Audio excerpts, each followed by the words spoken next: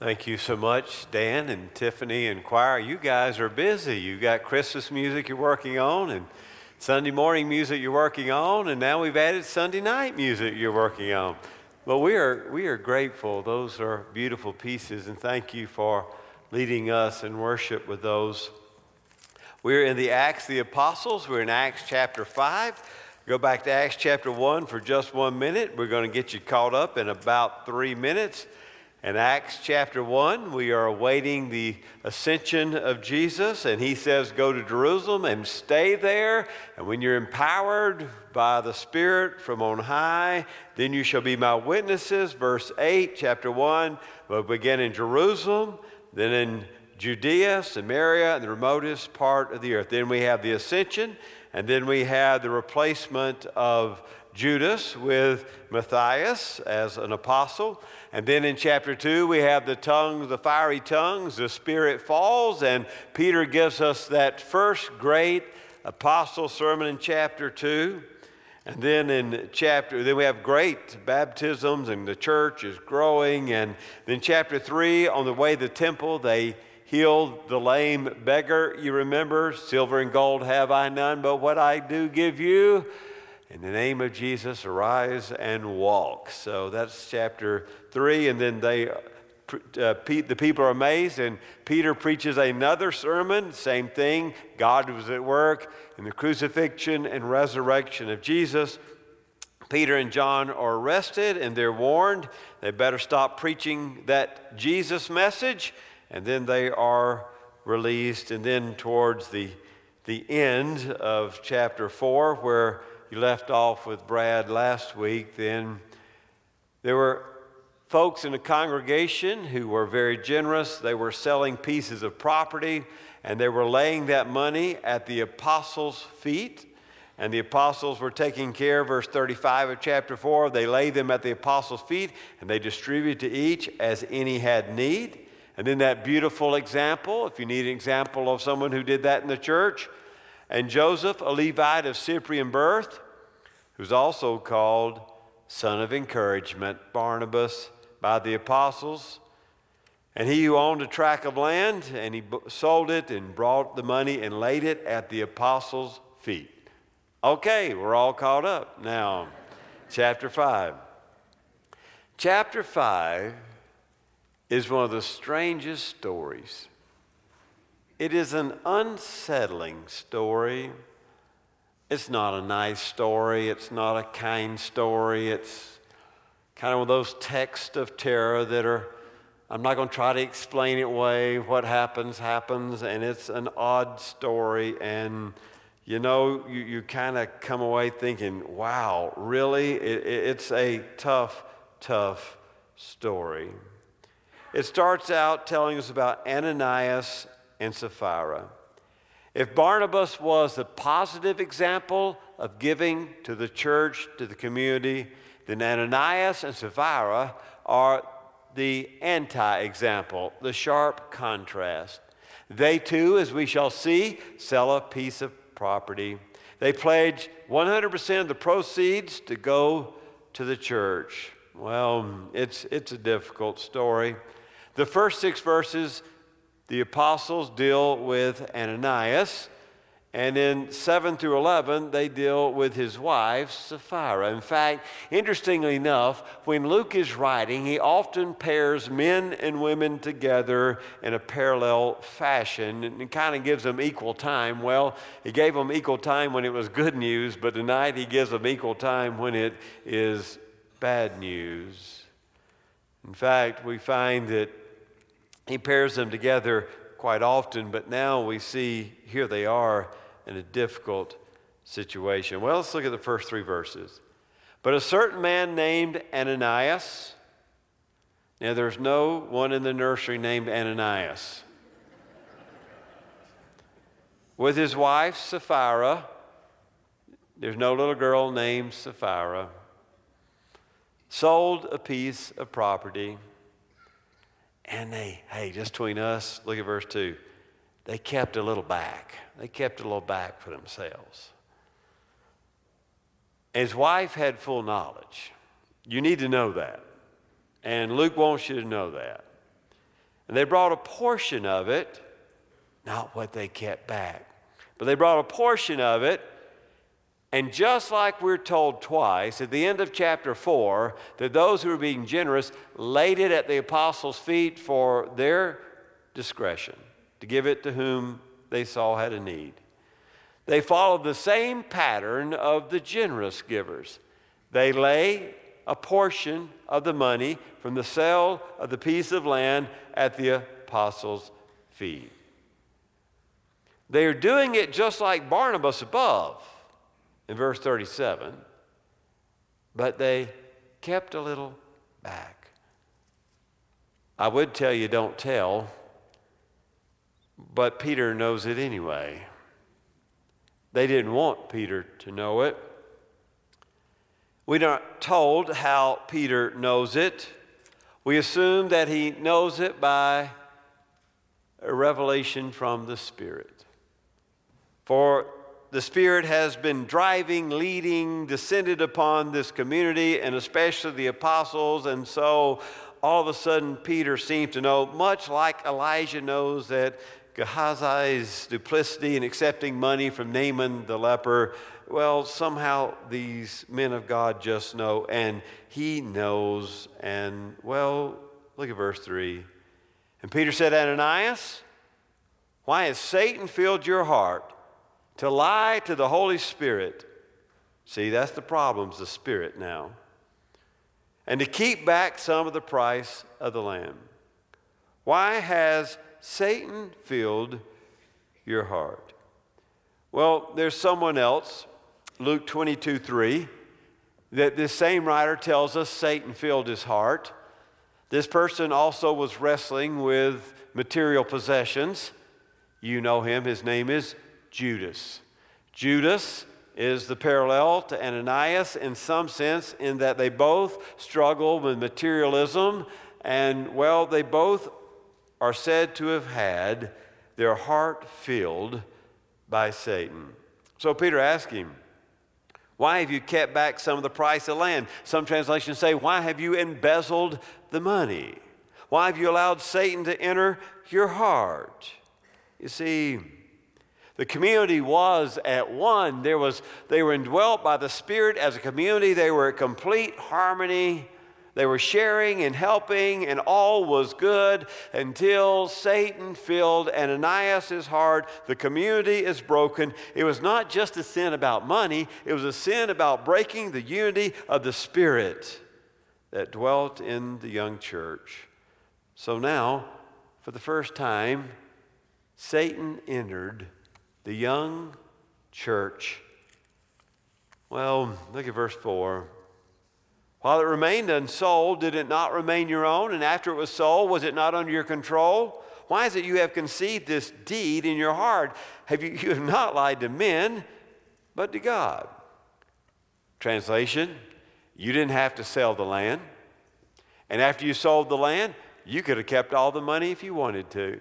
By that I infer you could have brought half the proceeds to the church and laid the apostles' feet and said, Peter, we're going to need the other half to take care of some of our own business. We're going to give you half. In fact, Peter's saying, we didn't ask you to do this. You decided to do it. The proceeds from the sale were yours. You could have represented your way in any way that was the truth, but you had duplicity in your heart. You followed Barnabas, and you acted like Barnabas, and you wanted us to believe that you had sold the piece of property for the amount that you laid at our feet. And here's the hard part, verse 5. And as he heard these words, those words, you've not lied to men, but you have lied to God. As he heard those words, Ananias fell down and breathed his last. And great fear came upon all who heard of it. I told you it was a strange story. In fact, there's no other story in Acts like this. Let me go ahead and tell you, there's no other story in the New Testament like this. It's a strange story. What does he die from? Does he die from the shock and the guilt and the embarrassment? Really, to me, there's a real sense of God's judgment in this. That In fact, God has deemed him to die. That at the command of the apostle, divine judgment takes place. Not Peter doing the judging. Peter's making the proclamation. God's doing the judgment. And so he dies. The young men arose, verse 6, and covered him up, and after carrying him out, they buried him. They buried him within 3 hours. I've done some rush funerals before, but that's fast. 3 hours is fast. The Jews are known for burying quickly, but not that quickly. In fact, something had to be awry for that kind of rush job, usually a criminal or a suicide or something like that, and here we have it dead. Now, there elapsed an interval of about 3 hours, and his wife came in, not knowing what had happened. Now, that phrase doesn't mean she didn't know about the money scam. She knew about that. He's already told you she knew about that. She didn't know that Ananias had dropped dead. And so Peter questions her. She gets the next series of verses, just like Peter had questioned her husband. In fact, Peter gives her a chance to repent. He gives her a chance to tell the truth. Did you sell that piece of property for this price? And she said, yes, that was the price. She had conspired with her husband, Ananias. They agreed on the amount they were going to say. They put the rest in their pocket. Peter questioned her alone. She thought, man, it better match up with my husband. She didn't know he was already buried. Peter said to her, why is it you have agreed together to put the Holy Spirit, the Lord, to the test? You see that language of the Spirit? The Spirit has fallen, the tongues of fire, the flames of fire. They've spoken in this other language that they did not know. The Spirit was indwelling the community. The Spirit was bringing harmony to the community. And now Satan had filled the community against the Spirit. So this is an offense against the Spirit. It's about the money, yes, but it's about more than the money too. For in the money, the Spirit has been put to the test. Behold, the feet of those who buried your husband are at the door, and they shall carry you out as well. And she fell immediately at his feet and breathed her last. And the young men came in and found her dead, and they carried out and buried her beside her husband. Again, the judgment of God against those who have brought a brokenness to the unity of the Spirit that was in the church. You know, the odd thing, look at verse 10. Luke's so masterful. Did you catch it? And she fell immediately at his what? Feet. Where did they lay the money? At his feet. Don't miss it. Luke's good. He's sly. In fact, he told you twice at the end of chapter 4, they laid the money at the apostles' feet. Barnabas, he laid the money at the apostles' feet. Ananias came in and laid the money at the apostles' feet, and now he tells you, in place of the money which has been rejected by God, now they themselves are dead at the feet of the apostles. And great fear came upon the whole ecclesia and upon all who heard these things. You see, the church is a holy body. It is the realm of the Spirit of God. And the power of this spiritual presence in their midst, the young community, they've been working miracles and they've witnessed fearlessly even when they were told to pipe down and be quiet. They were blessed with incredible growth, baptizing thousands and adding to their number. The Spirit was behind the miracles and the unity. And well, now they threaten that unity. And there was a great fear upon the whole church. Do you notice that word church? That's the first time Acts has used the word ecclesia.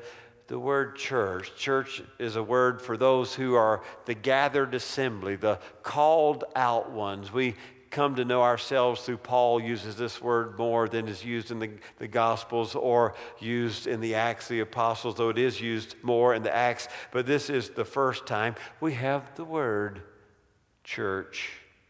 All the believers went, wow. Such harsh judgment purified the people of God at an early stage. The gathered religious community. Now, what happened to Ananias and Sapphira's soul? I don't know. The text doesn't say. I'm going to leave that to God. I do know it cost them their life, and after that, we'll leave it to the Lord, will we not? The same Spirit that gave the community its growth maintained its purity, and that's been Luke's point all along. This text does deal with money. And ultimately, the temptation for money ensnared Judas, and Luke likes to talk about it a lot. And the rich young man in Luke 18, and the rich fool in Luke 12. And it ensnared Ananias and Sapphira as well. One New Testament scholar wrote these words, and I thought they were bold but awfully powerful. Then and now, the mark of any Christian fellowship is the relationship of its members to material things. Well, that's a way to start off the Stewardship Sunday, isn't it? I've never thought about it that way. Then and now, the mark of any Christian fellowship is a relationship of its members to material things.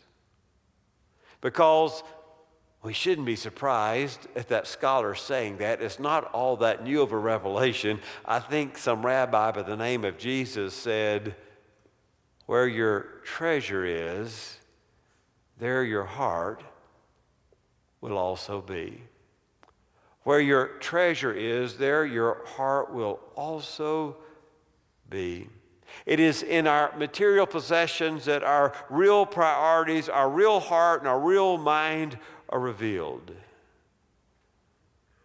The church, when it's the church, is a temple of the Holy Spirit. And disunity and duplicity and hypocrisy always hinder the work of the Spirit. In Acts 12 through 16, we have another summary statement. It's the third summary statement. It comes on the heels of the second summary statement that was in chapter 4 and verse 32 through 36. And this one, the other one was more about unity, and this one is talking about their healing. At the hands of the apostles, many signs and wonders were taking place among the people, and they were all of one accord in Solomon's portico. And none of the rest dared associate with them. However, the people held them in high esteem. And all the more believers in the Lord, multitudes of men and women were constantly being added to their number. Don't you like that? The Spirit had dwelt among them every day in every way. They were adding to their number to such an extent that even they carried even the sick out on the streets and laid them on cots and pallets so that when Peter came by, at least his shadow might fall on one of them. And also the people from the cities and the vicinities of Jerusalem were coming together and bringing people who were sick or afflicted with unclean spirits, and they were all being healed. You can see how Luke uses, how God uses this terrible story about Ananias and Sapphira to bring unity and purity and fear in this early church and community. The apostles now go in higher esteem. They are empowered now that Satan had filled the heart of those. They are gone, and the church is purified again. And now the apostles are empowered to do the great miracles in their midst. In fact, that one story about putting them when Peter walked by, that just his shadow would be cast upon them. He doesn't tell us it healed them or it didn't. I think the implication is probably that it did. It reminds us of the woman in the Gospels with the issue of blood, and she couldn't really think Jesus was going to stop and heal her, so she thought she might just reach out and touch what? The hem of his garment. Just Peter's shadow. Now, in antiquity, the shadow was thought of more than the way we think of it. It was thought as an extension of the person. So if the hand touches, it's like the shadow touches. Now, I know you played this when you were a kid. You had a brother or sister, and you were in the sunshine, and you tried to stomp on their shadow, didn't you? Because the only one that did that, if you could stomp their shadow, then they were dead, and you'd run around, and you'd have to keep running quickly so someone didn't stomp your shadow, because the shadow was the person. Got you. Well, the shadow was a person in antiquity like the child's game. They placed on pallets the people that Peter's shadow. It is an image of power and healing and unity. And then he tells us in the complete summation, man, people from all over came and they were healed. So, the church is growing in popularity. Do you think that really excites the high priest and the religious authorities? Are they delighted about the growth of this new Rabbi Jesus movement, this church, this ecclesia? Verse 17, but the high priest rose up along with all his associates at the sect, that is the sect of the Sadducees, and they were filled with jealousy. And they laid hands on the apostles, and they put them in jail. And the angel of the Lord during the night opened the gates of prison, and taking them out, he said, go your way and stand and speak to the people in the temple and the whole message of this life. So they're growing in great popularity. The church has been purified at the cost of Ananias and Sapphira, the cost of their souls. I don't know. The healing is so much so that it's implied at least that Peter's shadow itself was powerful enough to heal people. And so the Sanhedrin, the Jewish high court, becomes jealous, and it's particularly the Sadducees. And they had already warned them after they had healed the lame men that they better stop talking about Jesus, especially putting his blood on their hands. And they were filled with jealousy. And so they decided to put him in jail. Put a stop to this. You put the apostles in jail. Now you see the odd thing. Now how was the church treating the apostles? Look at verse 11. Great fear came upon the whole church and upon all who heard these things. In the hands of the apostles, many signs and wonders were taking place among the people, and they were all with one accord in Solomon's portico. But none of the rest dared associate themselves with the apostles. They held them in such high esteem. The people, the believers, didn't want to get too close to the apostles, having seen what happened to Ananias and Sapphira, but the high priest wasn't afraid, and he just throws them in jail. Don't you love the adversative conjunctions of Scripture? Look at verse 19. There's your adversative conjunction. But the high priest throws him in jail, but what? But an angel of the Lord. Now here's what's funny. That can't be because Sadducees don't believe in angels. Pharisees might a little bit. Sadducees, they don't exist. Somebody forgot to tell God that the Sadducees don't believe in angels. I think it worked out that way on purpose, that it was the Sadducees who put them in jail, and they don't believe in angels, and so God decides, I'm going to use something they don't believe in. He sent an angel of the Lord during the night, opened the gates of the prison, and taking them out, he said, go your way. Stand and speak to the people in the temple this whole message of life. The whole message of this life. Well, next time, we're out of time. Where did it go? Who did what? I don't know. It's over. Next time, they're going to go to the prison to get them out, have a little trial, and they're not going to be in there because the angel let them out. The angel they don't believe in let them out.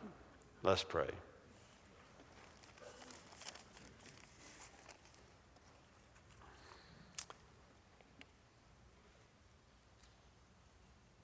Father, we are reminded of honesty and truth and purity